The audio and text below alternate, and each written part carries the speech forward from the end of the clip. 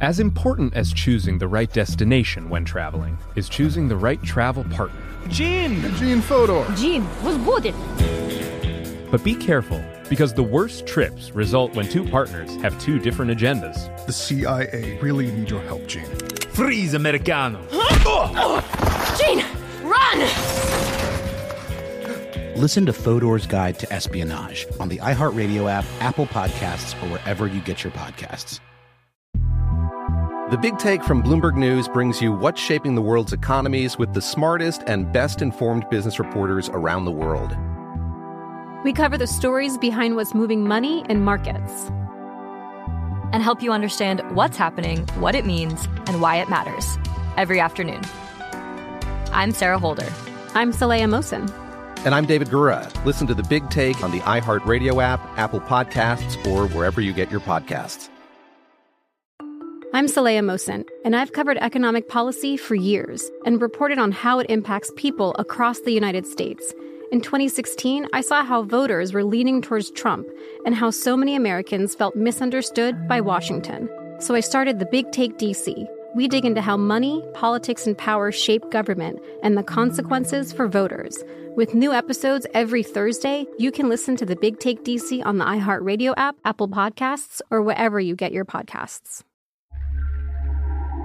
The Quest for the North Pole is a production of iHeartRadio and Mental Floss.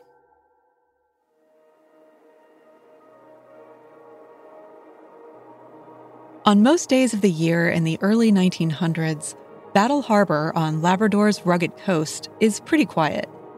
The busiest this cod fishing station gets is when a big catch of fish comes in and the air buzzes with excitement and activity as the haul is brought ashore. But in September 1909, a buzz of a different kind fills the salty air.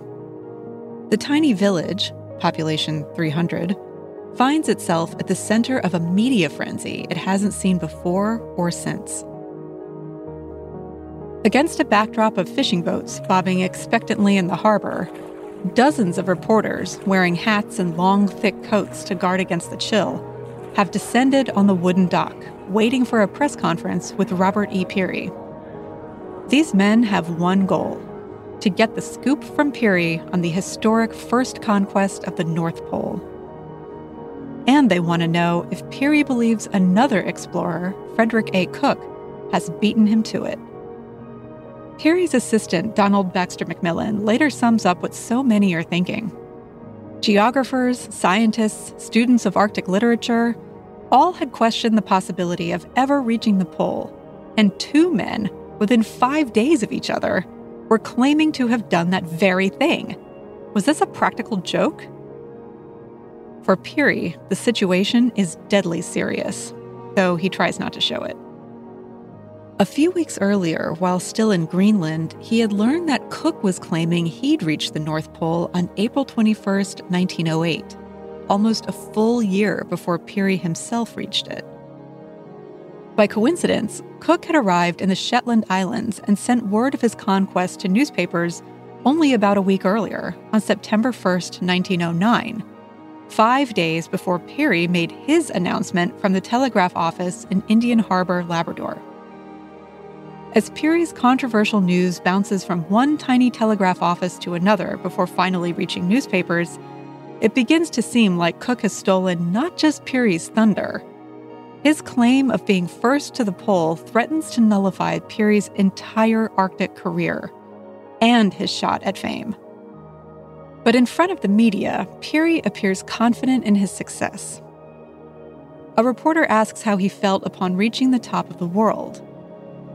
Peary stands up, shoulders back, and in a steady voice answers, "Can't you imagine how a man feels after spending 23 years of the best years of his life, who had given parts of his body, the body God gave him, in accomplishing his ambition when he attains it?"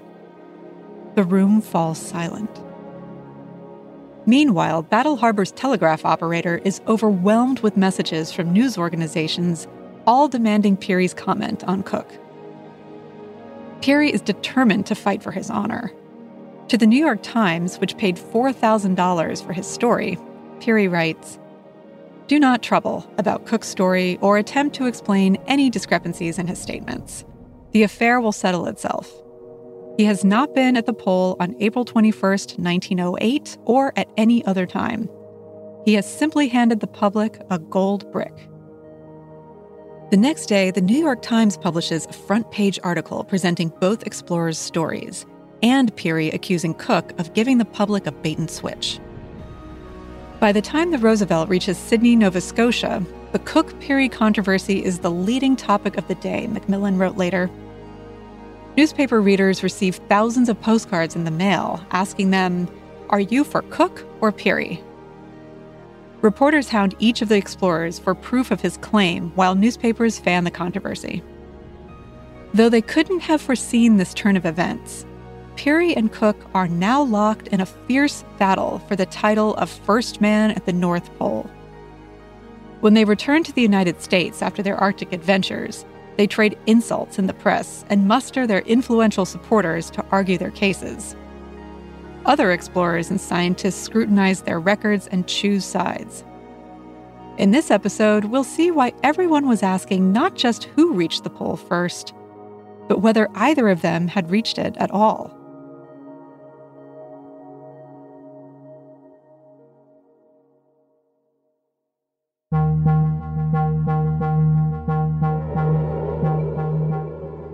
From Mental Floss and iHeartRadio, this is The Quest for the North Pole.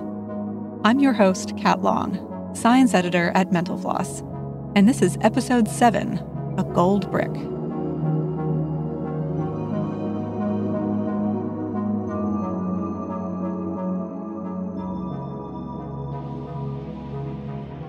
September 1909 wasn't the first time Frederick A. Cook and Robert E. Peary had crossed paths. Born in tiny Hortonville, New York, in 1865, Cook moved from his hometown near the Delaware River to New York City to attend medical school. He supported his studies with a milk delivery business he ran with his brother, Theodore. Around 1890, he opened his own medical practice, but he didn't have many patients. When he read in the New York Herald that Robert Peary was planning an expedition to northern Greenland for the summer of 1891, he wrote to offer his services. Peary hired him as a surgeon on the trip. Cook was charismatic, amiable, and a good doctor, but neither Peary nor his senior assistant, Matthew Henson, were impressed with his wilderness skills. He was, to put it bluntly, a hot mess. According to Henson's biographer, Bradley Robinson, on a hunt, Cook scared away the reindeer by complaining too loudly. On a different hunt, he missed his target and shot a hole through the side of a whaleboat. When Cook asked to accompany Henson on one of his walrus hunts, in which one wrong move could mean being stabbed by a tusk, Henson turned him down. If Dr. Cook was to have a gun in his hand, Matt preferred not to be nearby, his biographer wrote. Following his expedition with Peary, Cook headed all the way south. He signed up as a surgeon on the Belgian Antarctic expedition, lasting from 1897 to 1899, the first of what historians later dubbed the heroic age of Antarctic exploration. Among his crewmates was the Norwegian explorer Roald Amundsen, who later became the first European to sail the entire Northwest Passage and the first person to stand at the South Pole. Though he failed to win over Peary and Henson, Cook's reputation as a bold adventurer was growing. In 1903, he attempted to climb Mount McKinley, now called Denali, which, at 20,310 feet in elevation, is North America's highest mountain. While he had to settle for circumnavigating its base, Cook gave lectures to mountaineering clubs upon his return to New York and impressed the right people. Like Robert Peary, Cook soon gathered around him a coterie of well-connected comrades to support his adventures. Though Cook's group was more democratic and focused on research than the Peary Arctic Club, which existed to fundraise. Cook's group, called the Explorers Club, included fellow explorer and author Henry Collins Walsh, Adolphus Greely and David Brainerd of the notorious 1881 Greely expedition, and Frank Chapman, then the Associate Curator of Birds and Mammals at the American Museum of Natural History. In 1906, accompanied by members of the Explorers Club, Cook returned to Alaska. This time, he claimed to have made the first ascent of Denali. But this may have been a case of Cook's daring ambition overshadowing his skills. Members of his own climbing team later said that they didn't get anywhere near the top, and the photographic evidence Cook revealed from the expedition wasn't sufficient to decide the case. But it didn't matter. Cook had earned the public's recognition. With his new status as an audacious outdoor hero, he set his sights on the North Pole. A Florida casino magnate named John R. Bradley agreed to give Cook $10,000, which would be roughly $281,000 today, to organize a big game hunting trip to Greenland, which Cook would use as a starting point for a push to the pole.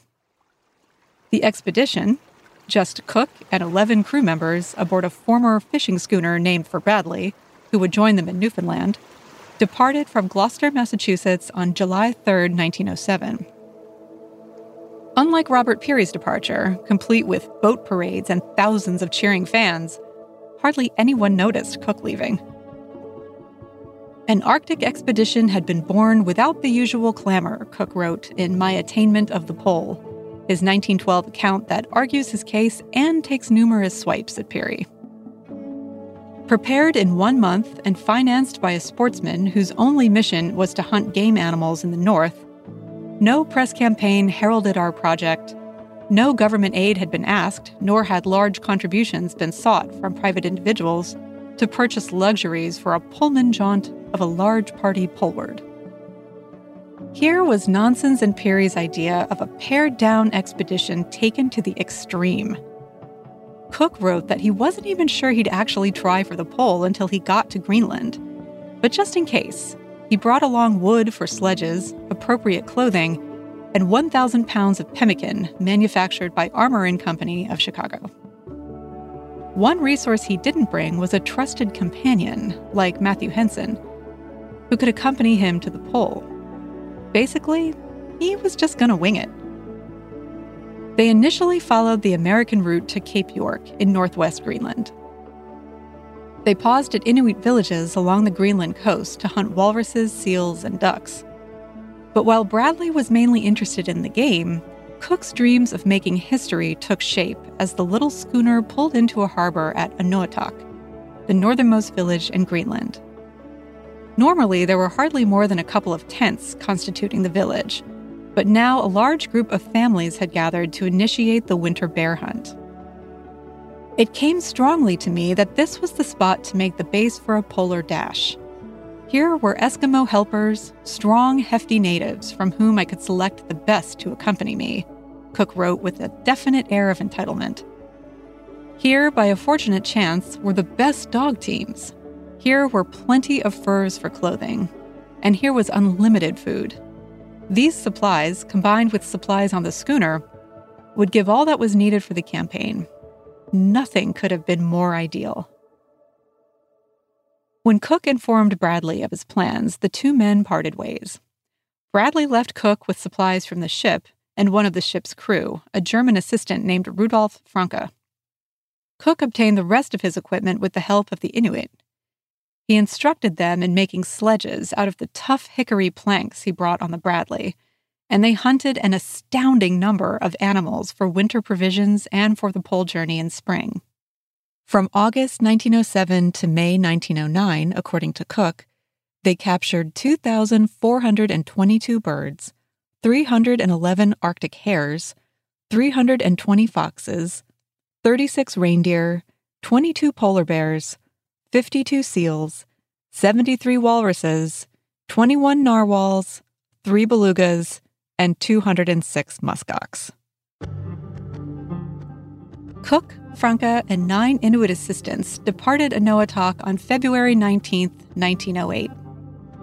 They drove a convoy of 11 dog sleds weighed down with 6,000 pounds of equipment and provisions.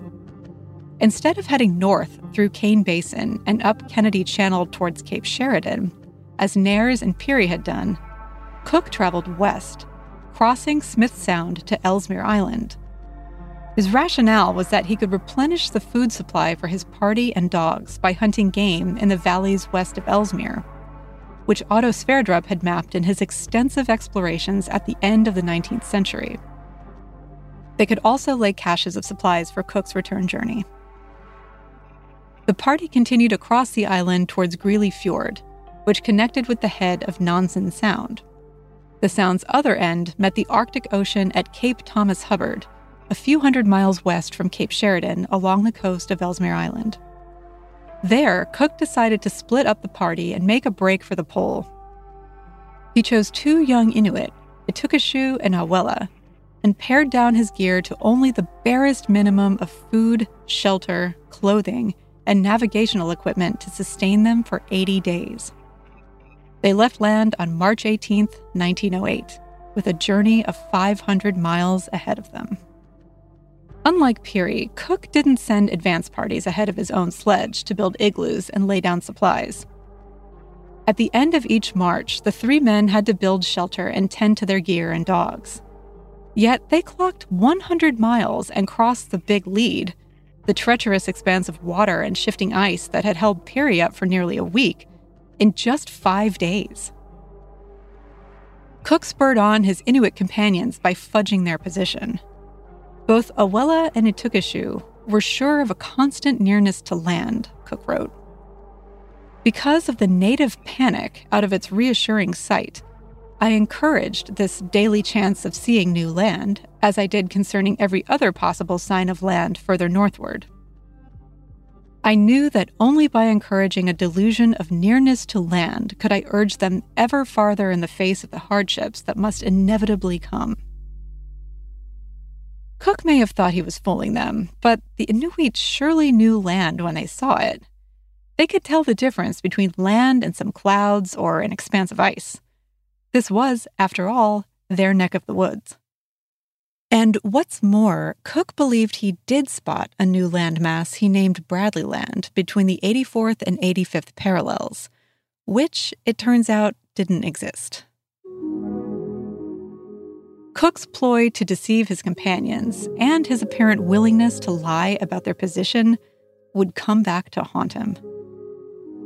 The trio pushed on as days stretched into the polar spring. In mid-April, Cook's navigational readings suggested that the pole was near. He wrote, "Climbing the long ladder of latitudes, there was always the feeling that each hour's work was bringing us nearer the pole which men had sought for 3 centuries, and which, fortune favoring, should be mine." On April 21st, Cook believed he had reached his destination. "My relief was indescribable," he wrote. "The prize of an international marathon was ours. Pinning the stars and stripes to a tent pole, I asserted the achievement in the name of the 90 millions of countrymen who swear fealty to that flag." Before he could share the news of his feat, Cook and his team had to survive the trip home. This proved to be more difficult than anything they'd encountered so far. Drifting ice slowed their progress and diverted them from their planned route of return, and they were forced to spend the dark polar winter of 1908-1909 in a cave on Canada's Devon Island, just north of Lancaster Sound. Polar bears stalked them closely. They endured storms and ran out of food several times, only to be rescued from starvation by the fortunate capture of a hare or bird. When Cook, Itukashu, and Awela did manage to sledge their way back to Enowatok in April 1909, he ran into Harry Whitney, the American big game hunter who had come up with Peary's supply ship the previous year. He told Whitney of his claim and desperate journey. After several days of rest, Cook and an Inuit companion departed by dog sled to the Danish outpost of Upernavik, about 700 miles to the south, the fastest way of getting back to his own civilization, and to spread the word of his conquest. But inexplicably, he left the proof of that conquest behind. The journey, Cook wrote, involved difficulties and risk. The climbing of mountains and glaciers, the crossing of open leads of water late in the season, when the ice is in motion and the snow is falling, and the dragging of sledges through slush and water. Mr. Whitney, in view of these dangers, offered to take care of my instruments, notebooks, and flag, and to take them south on his ship. Cook arrived in Upernavik on May 20th and remained there until he could board a steamer to Copenhagen in late August. On the way, he sent a telegram from the Shetland Islands on September 1st. Reached North Pole, April 21st, 1908. Discovered land far north. Returned to Copenhagen by steamer Hans Egel. Frederick Cook. The New York Tribune splashed Cook's triumph across its front page the following morning. For several days, Frederick Cook was the uncontested discoverer of the holy grail of the Arctic. As they neared Copenhagen, Cook was mobbed by reporters and Danish dignitaries congratulating him on his success. Telegrams and letters poured in. European royalty, British journalists, and U.S. officials met Cook as he debarked from the steamer. "I became a helpless leaf on a whirlwind of excitement," Cook wrote. Then Peary's telegram came through. Let's take a break here. We'll be right back.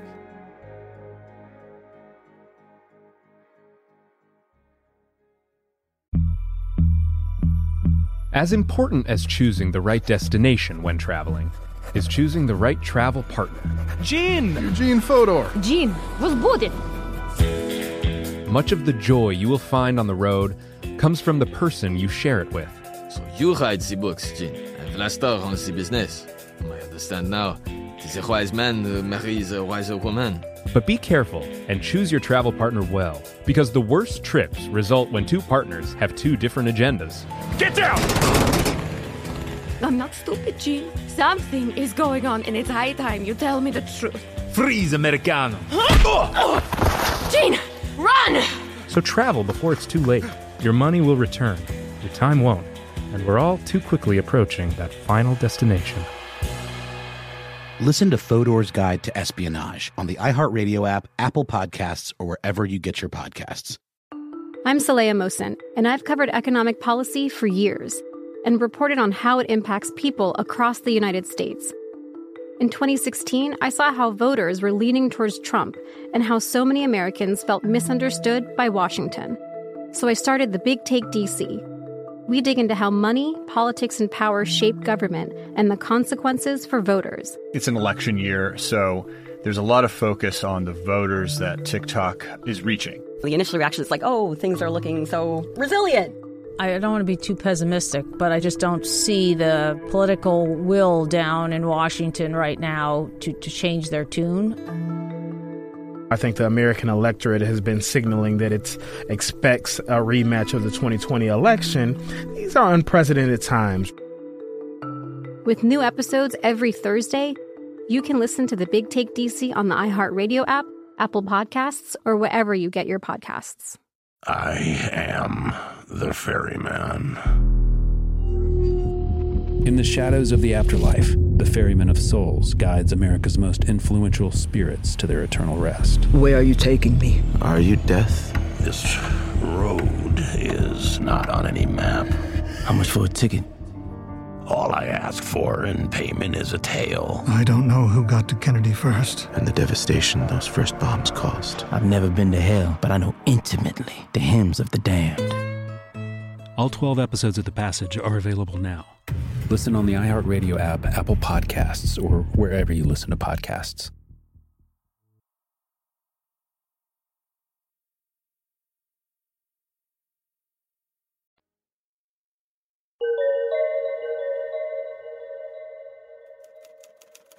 On September 7th, 1909, the New York Times ran with the headline, "Peary discovers the North Pole after 8 trials and 23 years."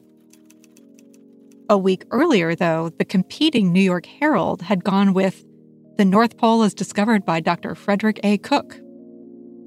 The closer Peary's ship, the Roosevelt, got to New York, the more Peary realized that Cook's story wasn't going away.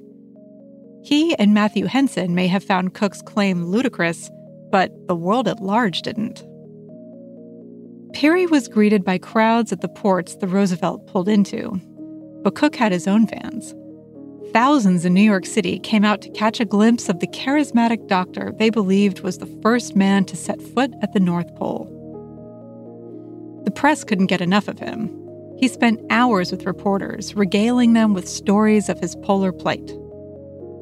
Newspapers in Pennsylvania, New York, and Ohio ran a poll about which explorer people believed actually reached the North Pole first. The majority of readers had sided with Cook. Initially, Cook was unfazed by Peary's announcement. He was apparently happy to hear that another American had reached the North Pole, or perhaps discovered some unknown land for the benefit of the United States. There is glory enough for all, he told reporters. Peary and his wealthy backers felt exactly the opposite way. With his rival's account gaining momentum, Peary realized his future, his fame, and his legacy were now in jeopardy. He is under assault because Frederick Cook has claimed to have reached the pole a year earlier. So Peary is desperate and furious because he believes that Frederick Cook, has stolen the glory. That's Susan Kaplan, a professor of anthropology and the director of the Peary-McMillan Arctic Museum at Bowdoin College. Frederick Cook had been celebrated in Denmark, where he had announced that he had gotten to the pole in 1908. Peary claimed to get there in 1909. And so, where Peary was ready to come back and just be showered with celebration, he came back to this country into controversy. So I think that there was a lot of anger and turning inward that he did. As the controversy boiled, the Peary Arctic Club challenged Cook's claims and hinted that Peary had proof of his lie. Late in September, Thomas Hubbard, one of the club's officers, sent a letter to the press. Concerning Dr. Cook, he said, "Let him submit his records and data to some competent authority and let that authority draw its own conclusions from the notes and records. What proof Commander Peary has that Dr. Cook was not at the pole may be submitted later." The New York Times, which had paid handsomely for Peary's scoop, painted him as a trustworthy and accomplished explorer. The Times article from September 7, 1909, contrasted Peary's highly publicized quest for the pole with Cook's under-the-radar expedition and abrupt announcement. The next day, the paper fully shifted to Team Peary. An article revealed that Cook had given a lecture in front of the King of Denmark and the Danish Geographical Society about killing bears with slingshots and a boat that hadn't appeared in previous versions of the story. The Times wrote that Cook's lecture proves conclusively that his claim to have reached the North Pole belongs to the realm of fairy tales. Meanwhile, the New York Herald went all in for Cook. It had reportedly paid the enormous sum of $24,000 for his exclusive. That's almost $700,000 today. The Herald serialized Cook's story on its front page for 2 weeks straight and illustrated it with his photographs, maps, and flattering portraits of the explorer. The National Geographic Society, one of Peary's sources of funding, employed a subcommittee to examine the evidence. With so much time and money invested in the expedition, they demanded answers. Cook's lack of evidence didn't help his case. He had left all of the instruments and notebooks he had in Greenland with the wealthy hunter Harry Whitney. When Peary's ship, the SS Roosevelt, returned to Greenland in August 1909, Whitney asked for a ride home. And as Henson wrote in a diary entry dated August 17, 1909, "The commander will not permit Mr. Whitney to bring any of the Dr. Cook effects aboard the Roosevelt, and they have been left in a cache on shore." Cook's case was further weakened by Atukashu and Awela, the two Inuit guides who had traveled with him the previous year. When Henson and Donald Baxter McMillan heard about Cook's claim of the pole, they tracked them down to ask them about the expedition. Henson spoke to the guides in Inuktitut. According to the men, Cook never reached his destination. Henson recounted the conversation in his diary. "Professor McMillan and I have talked to his two boys and have learned there is no foundation in fact for such a statement. And the captain and others of the expedition have questioned them, and if they were out on the ice of the Arctic Ocean, it was only for a very short distance, not more than 20 or 25 miles. The boys are positive in this statement, and my own boys, Uta and Ukuya, have talked to them also and get the same replies. It's a fact they had a very hard time and were reduced to low limits, but they have not been any distance north. Let's pause to note that Uta, Ukuya, and the other Inuit were adults, not boys. Henson, despite his interest in Inuit culture, sometimes referred to the Inuit as uncivilized. He viewed them as less evolved than Americans, though perhaps not as condescendingly as Peary did. One difference between the two explorers is that Henson believed the Inuit were honest, while Peary trusted their honesty mostly when it benefited him. Later, Henson told reporters that the two guides never lost sight of land, which meant they couldn't have traveled as far north as Cook claimed. In his account of the expedition published in 1934, Macmillan says the same thing. Perhaps surprisingly, people accepted Henson's account and the testimony of Atukashu and Awela. It was a time when the word of a white man always superseded that of a black or indigenous man. But Henson's reputation as Peary's loyal and honest assistant may have swayed public opinion, and his history with the Inuit people also made his story convincing. His good relations with the community were well known, and he confirmed with the New York Times that he personally knew the two young men Cook took with him up north. And maybe Henson's account was taken at face value because a white man's reputation rested on it.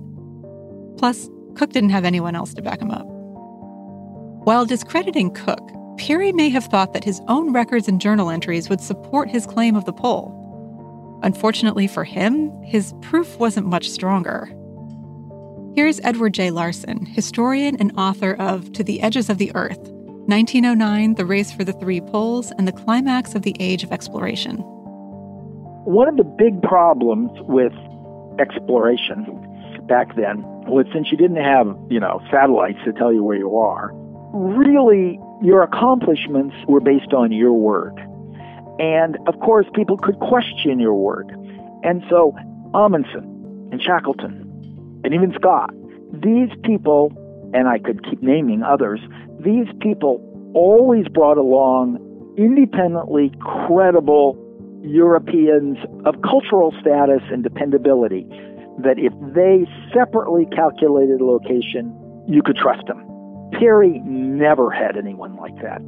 He always only had people along who couldn't calculate, who didn't have authority. Matthew Henson was an amazing guy, but he wasn't scientifically credible in that world. Peary's critics, and even some of his supporters, questioned why he chose Henson over Captain Robert Bartlett to accompany him to the pole. Bartlett was a skilled navigator, tough and fearless, the classic image of the hardy explorer destined for greatness. He broke trail over hundreds of miles of featureless ice for Peary's team on the North Pole journey. He would have been an admirable choice for the Polar Party. But if Peary had been concerned that he wouldn't make it to the pole, and that his only option was to fudge his evidence, Bartlett would have found him out. So Peary may have chosen to bring equally tough companions because they wouldn't question his calculations. And that's why, in the end, all of his claims were based on his own words, and that word was often doubted. And there may have been another, more nefarious reason, which we'll get to in a moment. At any rate, even without hard evidence, Peary held on to the public's favor. In 1910, a subcommittee of the National Geographic Society announced that they had found nothing that contradicted his claim. Several members of Congress introduced bills to promote Peary to Rear Admiral and honor his discovery of the North Pole. On March 3, 1911, the House passed Senate Bill S-6104, confirming his promotion, and the next day, President Taft signed it into law. Peary's story had received the government's stamp of approval, and it looked as though he could finally bask in the belated glory of his accomplishment. But the case wasn't closed just yet. There was still a third party vying for a piece of the recognition Peary refused to share: his own assistant, Matthew Henson. We'll be right back.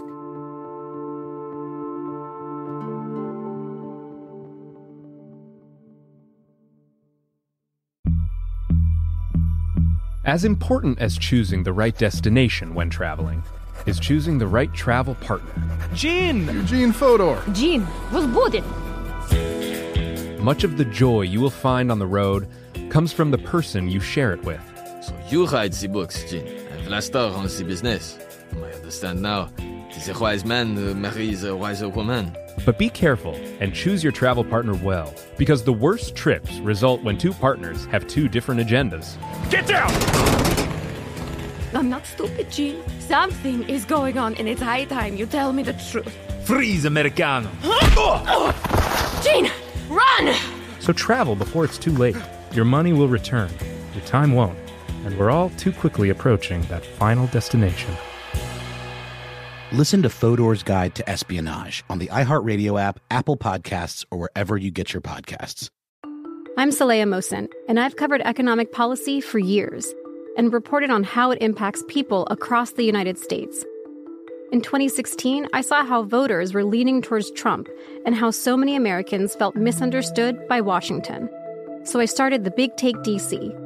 We dig into how money, politics, and power shape government and the consequences for voters. It's an election year, so there's a lot of focus on the voters that TikTok is reaching. The initial reaction is like, oh, things are looking so resilient. I don't want to be too pessimistic, but I just don't see the political will down in Washington right now to change their tune. I think the American electorate has been signaling that it expects a rematch of the 2020 election. These are unprecedented times. With new episodes every Thursday, you can listen to The Big Take DC on the iHeartRadio app, Apple Podcasts, or wherever you get your podcasts. I am the ferryman. In the shadows of the afterlife, the Ferryman of Souls guides America's most influential spirits to their eternal rest. Where are you taking me? Are you death? This road is not on any map. How much for a ticket? All I ask for in payment is a tale. I don't know who got to Kennedy first. And the devastation those first bombs caused. I've never been to hell, but I know intimately the hymns of the damned. All 12 episodes of The Passage are available now. Listen on the iHeartRadio app, Apple Podcasts, or wherever you listen to podcasts.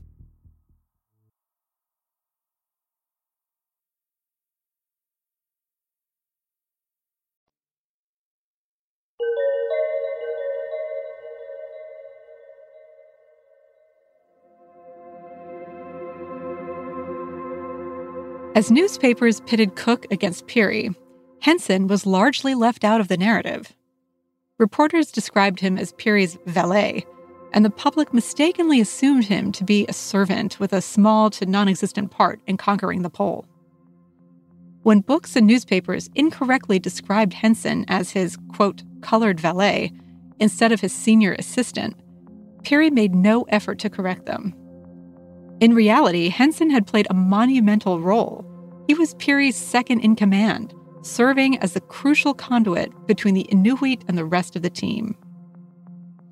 He was also the only non-Inuit explorer to accompany Peary all the way to the North Pole. According to some accounts, Henson may have actually arrived at the pole before Peary, after overshooting the journey. But getting the public to consider a Black man reaching that milestone in an era when scientists doubted Black people's ability to withstand cold temperatures was unlikely.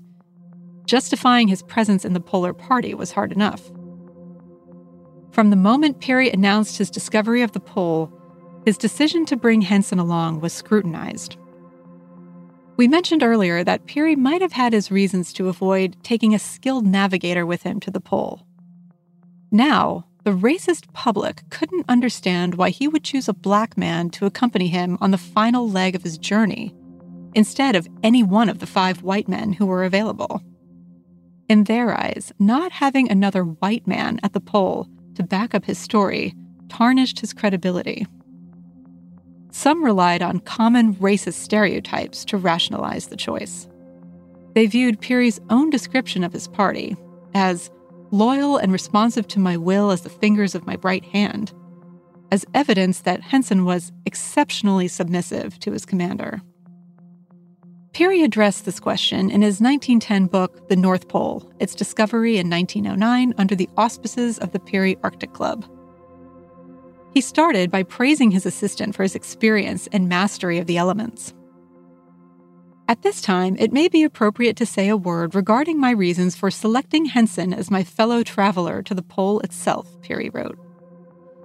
In this selection, I acted exactly as I have done on all my expeditions for the last 15 years. He has, in those years, always been with me at my point farthest north. Moreover, Henson was the best man I had with me for this kind of work, with the exception of the Eskimos, who, with their racial inheritance of ice technique and their ability to handle sledges and dogs, were more necessary to me as members of my own individual party than any white man could have been. But Peary didn't stop there. Instead of dismissing Henson's racist critics, he added fuel to their fire and contradicted himself while doing so. He continued, "The second reason was that while Henson was more useful to me than any other member of my expedition when it came to traveling with my last party over the polar ice, he would not have been so competent as the white members of the expedition in getting himself and his party back to the land. If Henson had been sent back with one of the supporting parties from a distance far out on the ice, and if he had encountered conditions similar to those which we had to face on the return journey in 1906, he and his party would never have reached the land.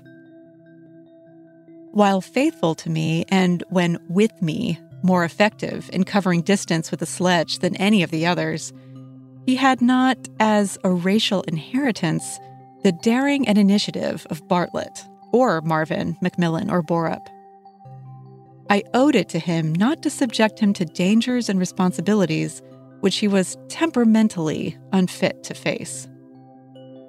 So was Henson the best man for this kind of work, or someone who couldn't be trusted purely because of his race to find his way home?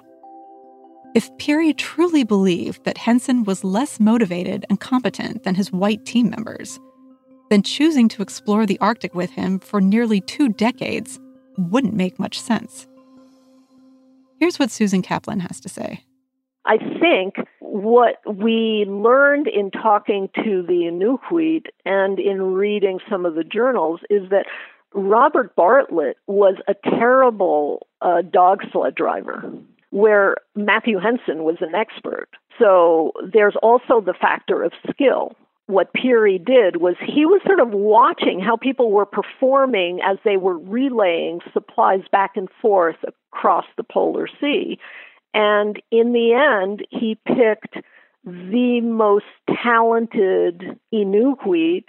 He then had them look and pick the strongest dogs from all these teams. And if he was going to choose someone, it makes sense that he's going to choose Matthew Henson because of Matthew Henson's ability to communicate with the Inuit, their respect of him, and Matthew Henson's traveling abilities, which are all characteristics that Bartlett did not have.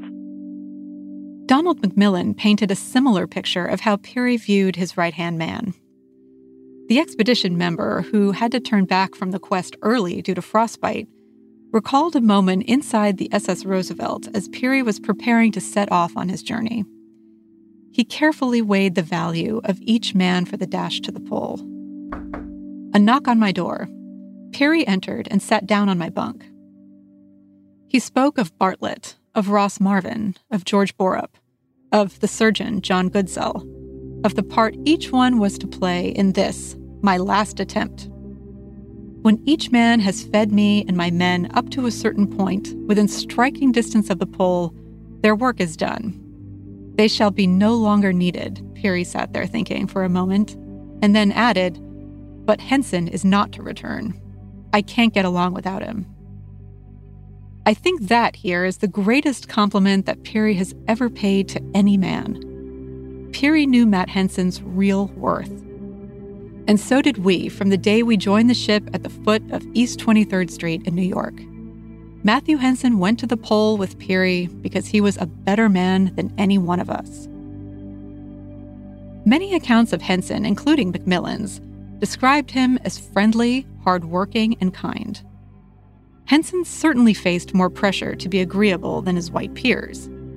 Here's James Edward Mills, a freelance journalist, independent producer, and faculty assistant at the Nelson Institute for Environmental Studies at the University of Wisconsin, and the author of The Adventure Gap, Changing the Face of the Outdoors. The Inuit people described him as Henson the Kind One. So whether he was doing it for show or not, people who had no vested interest in allowing him to pull the wool over their eyes or the seal pull, to make a pun, he didn't fool them. Or at the very least, he was wildly successful at fooling them if it was an act. But frankly, I don't think that in that situation, it would be really hard, I think, to put on a cheerful face that wasn't genuine under those circumstances. Another, more sinister factor may have motivated Peary to bring him to the North Pole over his white crew members. Peary was determined to be the first person to conquer the pole, an honor he didn't plan on sharing with the 5 other people with him. By being the only white man in the party, he may have betted on the public viewing him as the one true conquering hero. Here's Kaplan. He had done all the planning, and this was his idea, and so he wanted the glory. That's the ego that works into the story. There has been a lot of discussion about the makeup of the North Pole team. In the end, it was Peary and Henson and 4 Inuit, and all the other Inuit and Western crew were sent back to the base camp after they had done a certain number of relays and left caches of food and equipment on the sea ice so that Peary's team could use them and not have to carry all those supplies with them. And there's been a great deal of discussion about why he sent Robert Bartlett, who was captain of the Roosevelt, and why he sent Bartlett back.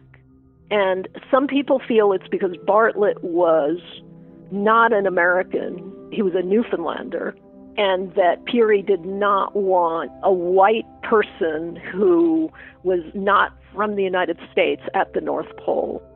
Other people feel that perhaps Bartlett would know if they weren't at the North Pole if Peary said they were.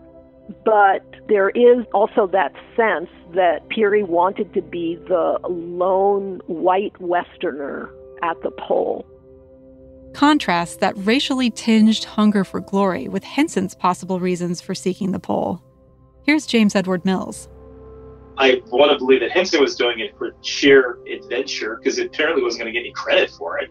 But for Peary, it was all about the credit. That's what was motivating him. And I think that that's how, at least for me personally, I think that when you have that as your primary goal, you're not going to be successful in the grand scheme of things. Yeah, sure, you might put your flag on the top. You might be able to, get your picture in the paper and so forth, but you still have to live with yourself.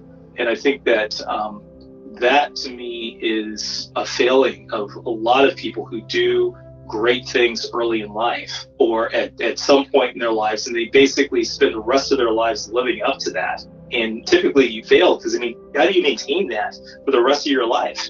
Because we all get old, we all get infirmed, I kind of got the impression, because Henson lived, almost 30 years longer than Peary did. And I want to believe that it was his good attitude that made that possible. Peary's lust for fame didn't end when he took the pole. Back at home, Peary went out of his way to keep Henson and the rest of the party out of his spotlight. If any expedition members wanted to capitalize on their experiences on the journey, they needed to get Peary's approval first. And meanwhile, Henson did whatever he could to make a living. Henson had taken 120 photographs on the expedition, and he turned all of them over to Peary as part of their partnership agreement. Originally, Peary was supposed to pay for any pictures he wanted to feature on his lecture tour and give back the rest. While he did return the photos he didn't use, he never paid for the ones he kept, despite Henson's many letters requesting restitution. Henson also requested to launch his own lecture tour, but Peary never responded. So Henson signed on with an agent and began giving talks in northeastern cities in October 1909. As he was planning his first event, Peary sent a telegram to Henson asking him to stop sharing pictures from the expedition. His white benefactors already didn't approve of his decision to have a black man accompany him to the pole, and Peary wanted the controversy to go away. Keeping Henson out of the public eye was one way to make that happen. At a lecture in Syracuse, New York on March 10, 1910, Henson revealed to a local reporter that he hadn't heard as much as a peep, barring the telegram asking him not to pursue the lectures, from his former commander since the Roosevelt had arrived in New York the previous October. Henson expressed disappointment at having seemingly been forgotten. But Henson's wife, Lucy, who was with her husband at the lecture venue, really lit into Peary.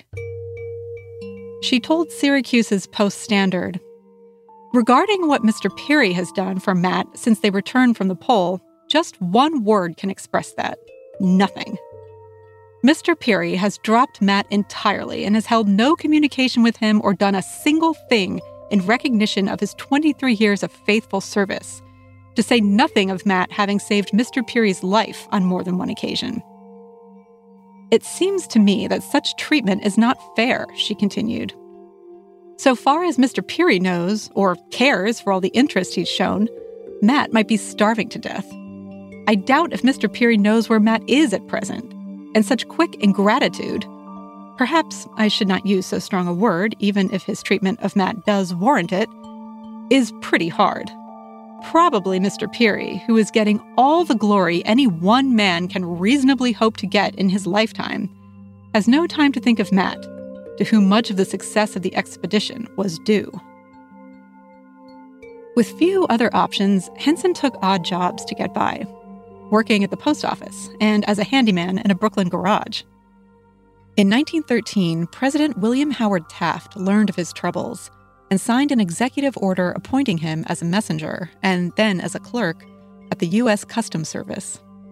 For the next 23 years, he worked on the third floor of the Customs House in Lower Manhattan. Meanwhile, the white members of the North Pole expedition were showered with praise. Peary and the others received awards and were honored at ceremonies that Henson couldn't even attend because of his race.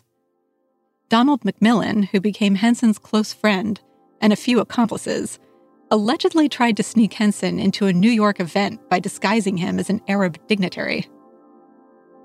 While white society, and Peary himself, failed to recognize or honor Henson's achievements, the African-American community hailed him as a hero. Upon his return from the Arctic, Black leaders held a glamorous dinner in his honor at Tuxedo Hall in Midtown Manhattan. More than 200 people attended. Peary sent a congratulatory telegram from Maine. Henson was given a diamond-studded gold Tiffany watch inscribed with the initials MAH 1909. The guests enjoyed a sumptuous dinner including Blue Point oysters, Kennebec salmon, tenderloin of beef, numerous side dishes, and sorbet a la Henson. Speeches were made celebrating his achievement. The dinner's host, the powerful federal official Charles W. Anderson, announced, "Whatever may be said in the controversy as to which white man discovered the pole, there is not a shadow of a doubt as to which black man got there." When it was his turn to speak, Henson reflected on the criticisms he faced before his journey. "When I went to Greenland, they said I never would come back. They told me I couldn't stand the cold, that no black man could. I said I was willing to die if necessary to show them. I survived all right, and here I am." Here's Susan Kaplan. The irony here is that once the North Pole crew returned to Canada and then the United States, the racism in this country was such that Matthew Henson did not get the recognition that he absolutely deserved. And Peary can be faulted in that he did not insist that Matthew Henson got that recognition. So they had an interesting relationship. I can't say that they had a warm relationship, at least not from anything that we've been able to discover. You know, they were not best friends, but certainly Peary did respect him and rely on him. Their relationship remained frozen, pardon the pun, until Peary's death on February 20th, 1920, at age 64. In the days that followed, the New York Times ran several stories dedicated to his life and legacy. There was an outpouring of adulation from his peers, including polar explorers Ernest Shackleton and Willem Stephenson.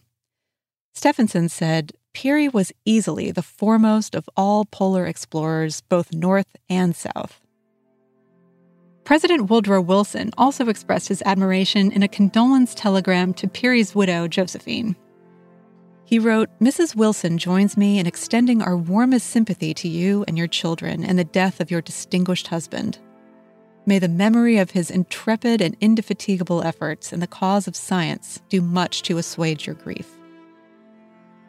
Peary was given a hero's burial at Arlington National Cemetery with a level of grandeur the Times called unusual. His casket, draped with the American flag that flew at the North Pole, was sent off by a naval firing squad and bugler. Honorary pallbearers included the U.S. Vice President, the Chief Justice of the Supreme Court, the French Ambassador to the U.S., Willem Stephenson, Alexander Graham Bell, and North Pole expedition members Donald McMillan and Robert Bartlett. Notably, Henson was not among them, or at least not mentioned in the many news reports. Peary's legacy had been encoded in United States history. After his death, newspapers and the white public forgot about Henson, but his African-American supporters never did. Henson retired from his customs house job in 1936 on a clerk's pension of $87.27 a month.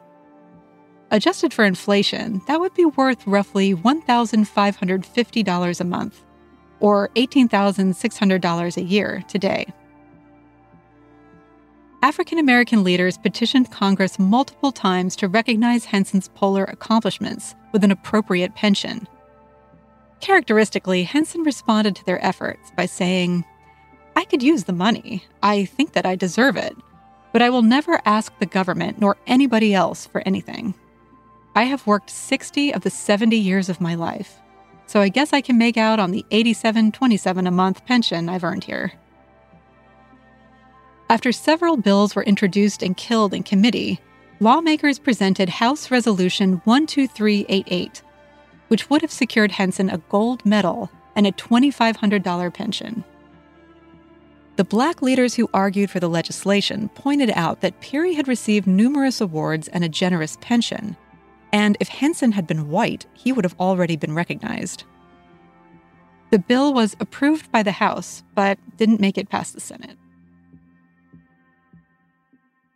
As black-run newspapers and magazines covered him in the decades following the North Pole trip, his public profile grew. In 1937, Henson did receive one long-overdue honor.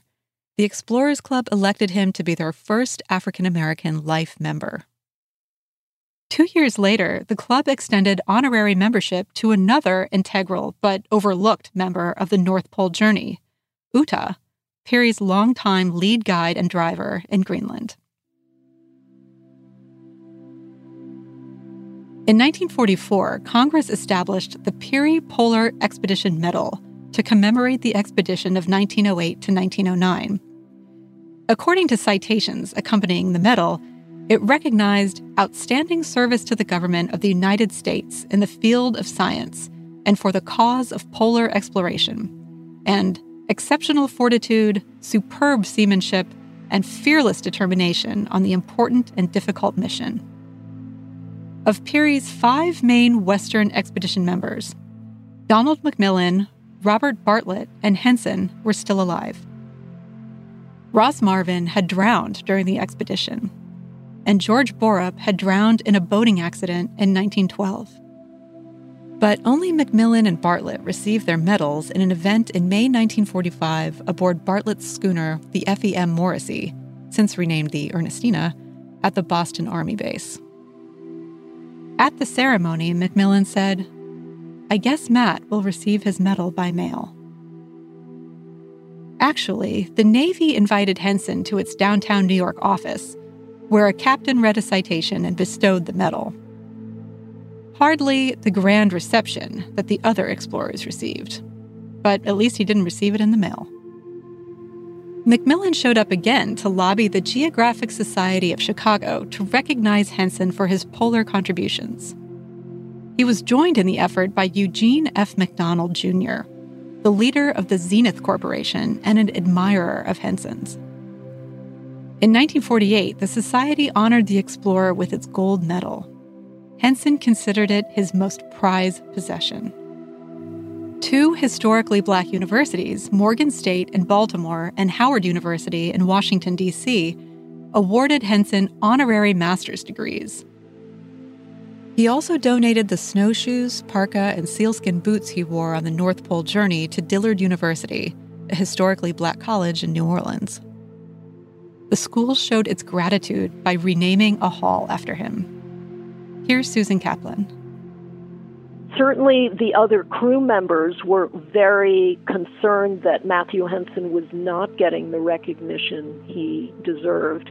And many years later, a number of them lobby various geographical societies. And Matthew Henson is, while he's still alive, is awarded many of the medals that the other crew members had been given that had been denied him. At long last, Henson's contributions were recognized by the highest office in the country. President Dwight Eisenhower invited him to the White House in April 1954 in honor of the 45th anniversary of the North Pole expedition.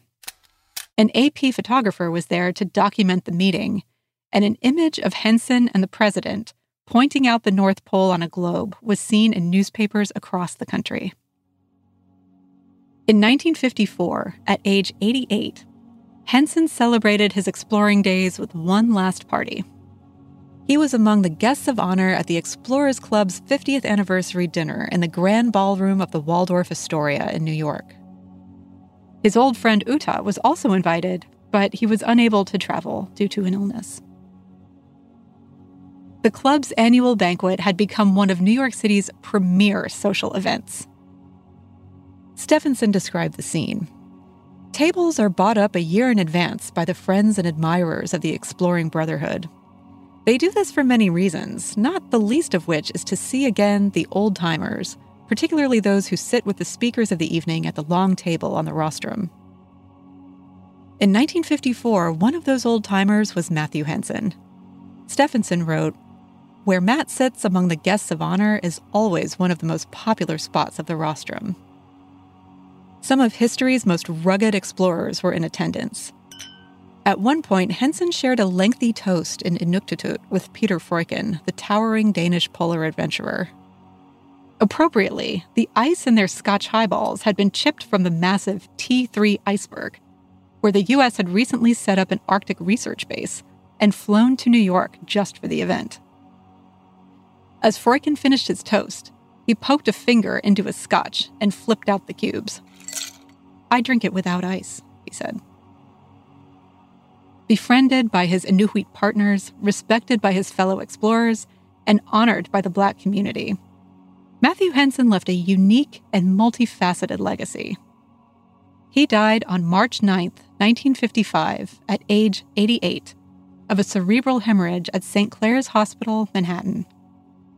Compared to the hero's funeral Peary received, Henson's death was little noticed in white America.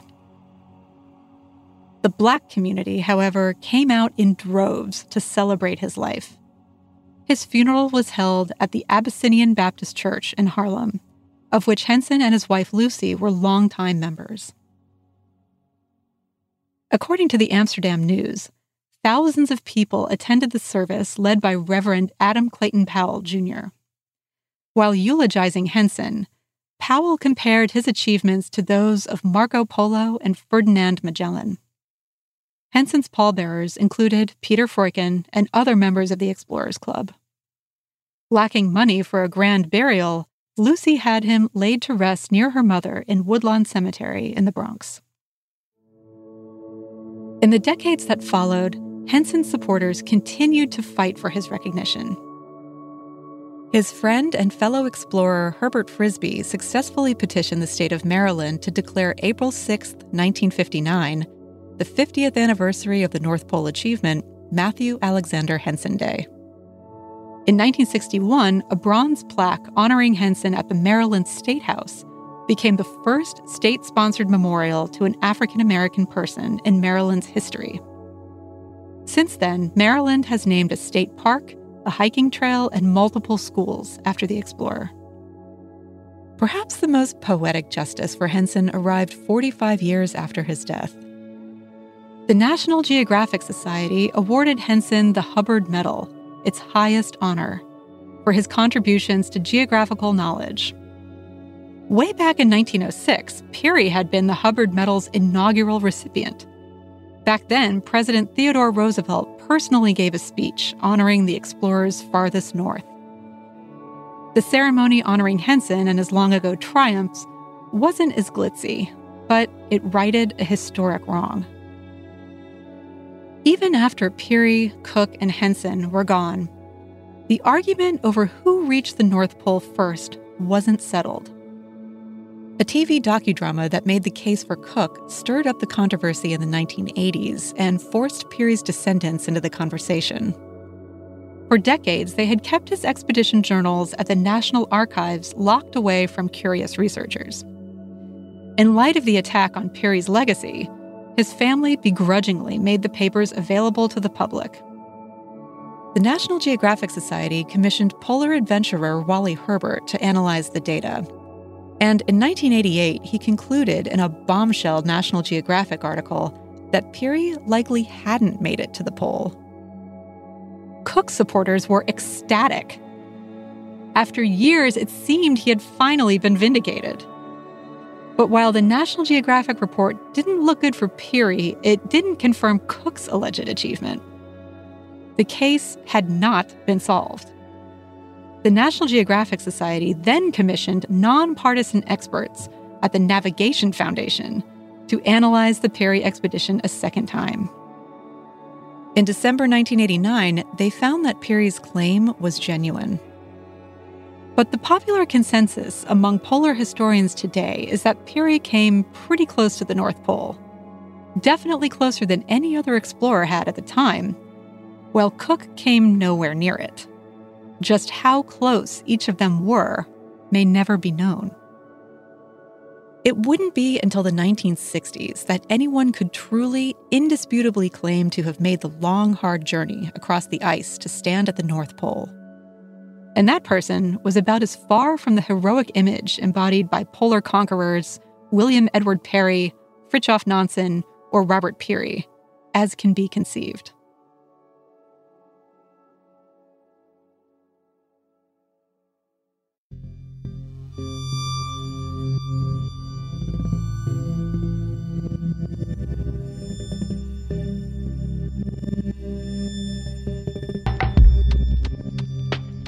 The Quest for the North Pole is hosted by me, Kat Long. This episode was researched by me and written by Michelle Debchak, with fact-checking by Austin Thompson. The executive producers are Aaron McCarthy and Tyler Klang. The supervising producer is Dylan Fagan. The show is edited by Dylan Fagan. Thanks to our experts Edward Larson, Susan Kaplan, and James Edward Mills. For transcripts, a glossary, and to learn more about this episode, visit mentalfloss.com/podcast. The Quest for the North Pole is a production of iHeartRadio and Mental Floss. For more podcasts from iHeartRadio, check out the iHeartRadio app, Apple Podcasts, or wherever you get your podcasts.